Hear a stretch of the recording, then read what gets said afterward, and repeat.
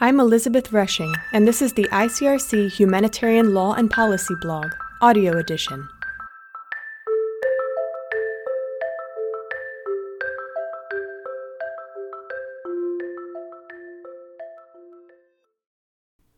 Autonomy in Weapons Systems, Playing Catch-up with Technology. For almost 8 years now, the international community at the United Nations has been discussing the various ethical, legal, and security-related issues surrounding autonomy in weapons systems.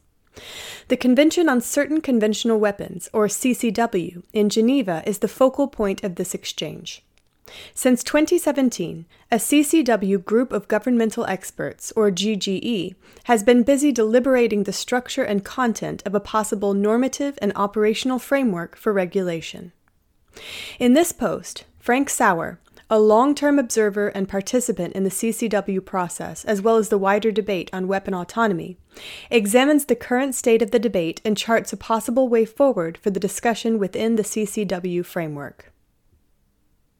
In May and June of 2021, a UN Security Council report made headlines around the globe. Lethal autonomous weapons systems, it stated, had attacked fighters in a battle in Libya in 2020.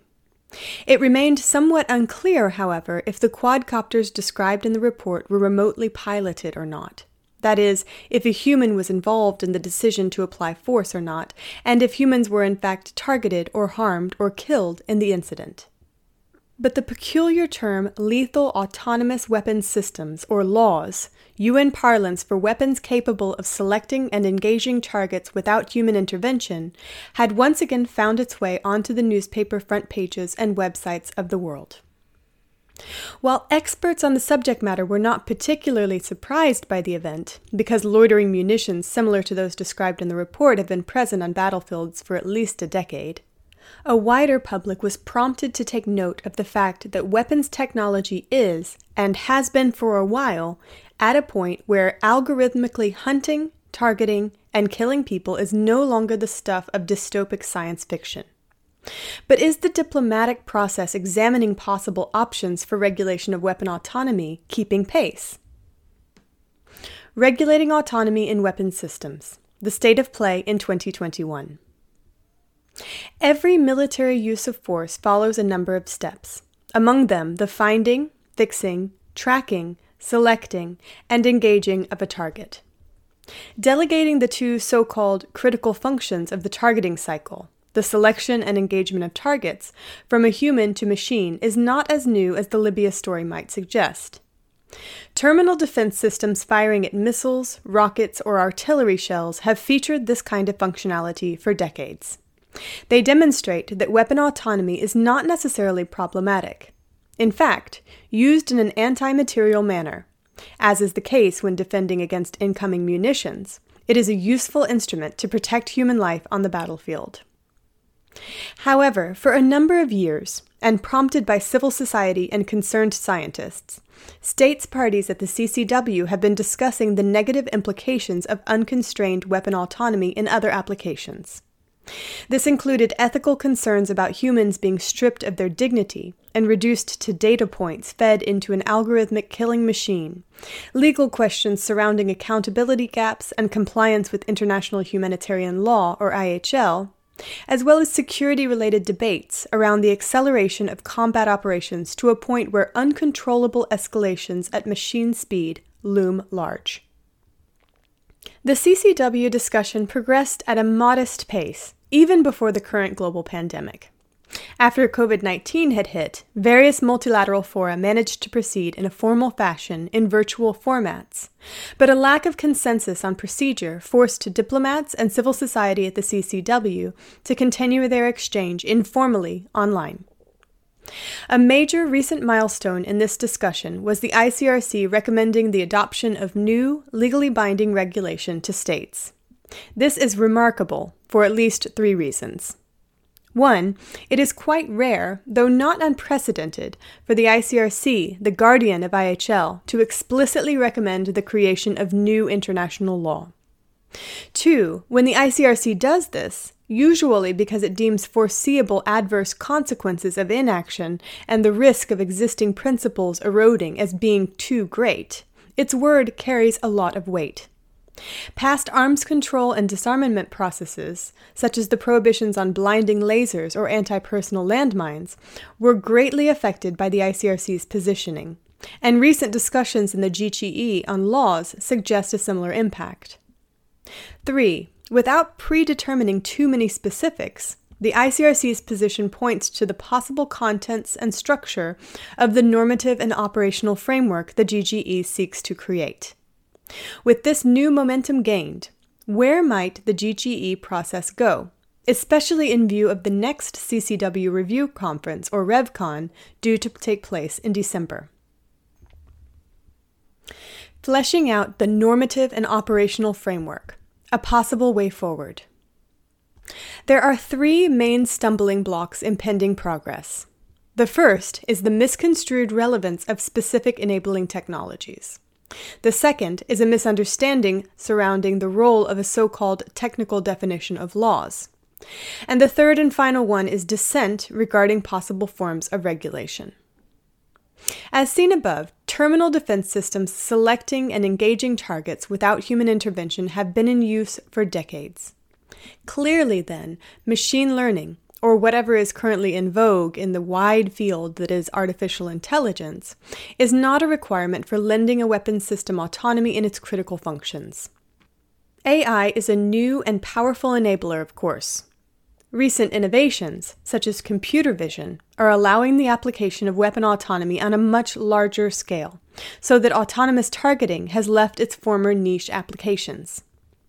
Nevertheless, the CCW discussion can remain largely agnostic regarding the precise characteristics of the underlying technologies.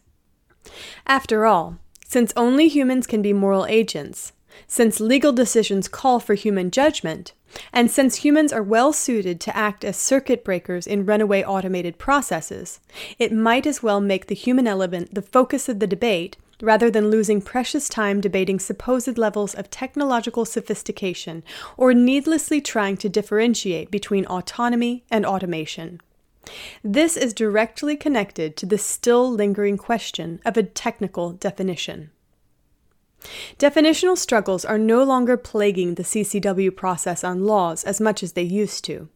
But some stakeholders still keep seeking the infamous possible definition of laws, the rationale being that arms control always requires a precise categorization of the object in question before any regulative action can be taken. In the case of weapon autonomy, however, defining and then regulating a specific class of military hardware is not applicable. Almost any current and future weapons systems can conceivably be endowed with autonomy in its critical functions, and no one will be able to tell what any given system's level of dependence on human input is by merely inspecting it from the outside. In addition, autonomous functionality will in many cases be distributed in a system of systems architecture. That is, independent of one specific platform, and eventually it will come down to nothing more than clicking a checkbox in a user interface. Hence, the challenge of regulation is not met by trying to categorically separate laws from non-laws. Instead, the challenge is met by developing a new norm in order to adjust human-machine interaction on the battlefield. Who or what, human or machine, is supposed to perform which function on the targeting cycle, where and when. Finding context-dependent and differentiated answers to this question will yield the desired regulation on how autonomous weapons technologies are applied in a manner that is ethically acceptable, compliant with IHL, and prudent in terms of the preservation of international security and stability. Luckily, considerable headway has been made this year, also due to the recent papers circulated by the Belgian chair of the GCE, which underlined that the issue under discussion is best characterized by asking what the circumstances of autonomous target selection and engagement are within a framework of human command and control. Convergence is slowly but surely not only taking place in terms of conceptualization, resulting in much less talking past each other at the CCW. It is also observable regarding the structure of a possible regulation which potentially could take shape in the fully fleshed out normative and operational framework. A two-pronged approach combining prohibitions and regulations is taking shape. First, there are specific applications of autonomy in the critical functions of weapons systems that are not acceptable to many members of the international community and should thus be prohibited. Here, the ICRC, as well as the Campaign to Stop Killer Robots, and a recently formed group of 10 states at the CCW, especially highlight the targeting of human beings. In addition, the ICRC, as well as many states parties, suggest that uncontrollable autonomous weapons systems should be ruled out as well due to their potentially unforeseeable or indiscriminate effects on the battlefield. Second, when applying force against target profiles other than those intended to represent humans, such as various military objects, autonomy in the critical functions is acceptable, but it requires certain limits and constraints. That is, positive obligations to curb ethical risks, safeguard IHL compliance, and address security and safety concerns. Those limits and constraints can be temporal, spatial, and generally speaking, be subsumed under the notion that human control, no matter if eventually characterized as meaningful, substantial, or effective, must be preserved by design and in use of a weapons system, even and especially when it at times performs its critical functions autonomously. The 2021 CCW RevCon and beyond. Arguably, a soft proto-norm on weapon autonomy has emerged and socially taken hold already. After all, in 2021, virtually no one is able to contemplate and discuss autonomy in a weapon's critical functions without being pointed to the serious concerns involved, the open letters published by the scientific community, the ongoing UN debates, emerging domestic legislations, large bodies of scholarly works in moral philosophy, international law, political science, and so on and so forth. In other words, the debate overall, including the UN deliberations on weapon autonomy in Geneva, has come a long way. The conversation at the CCW in particular has gotten more productive and constructive recently, with convergence increasing. That said, especially the regulatory structure sketched above is far from being universally accepted, nor is the notion that the next step should be codifying it as a legally binding instrument. The most recent GGE meeting in August demonstrated that at least a handful of states parties are clearly having none of it, this way signaling their intent to prevent the consensus body from making headway. At the same time, pressure on the CCW keeps increasing. In light of the upcoming RevCon, states parties need to produce tangible results.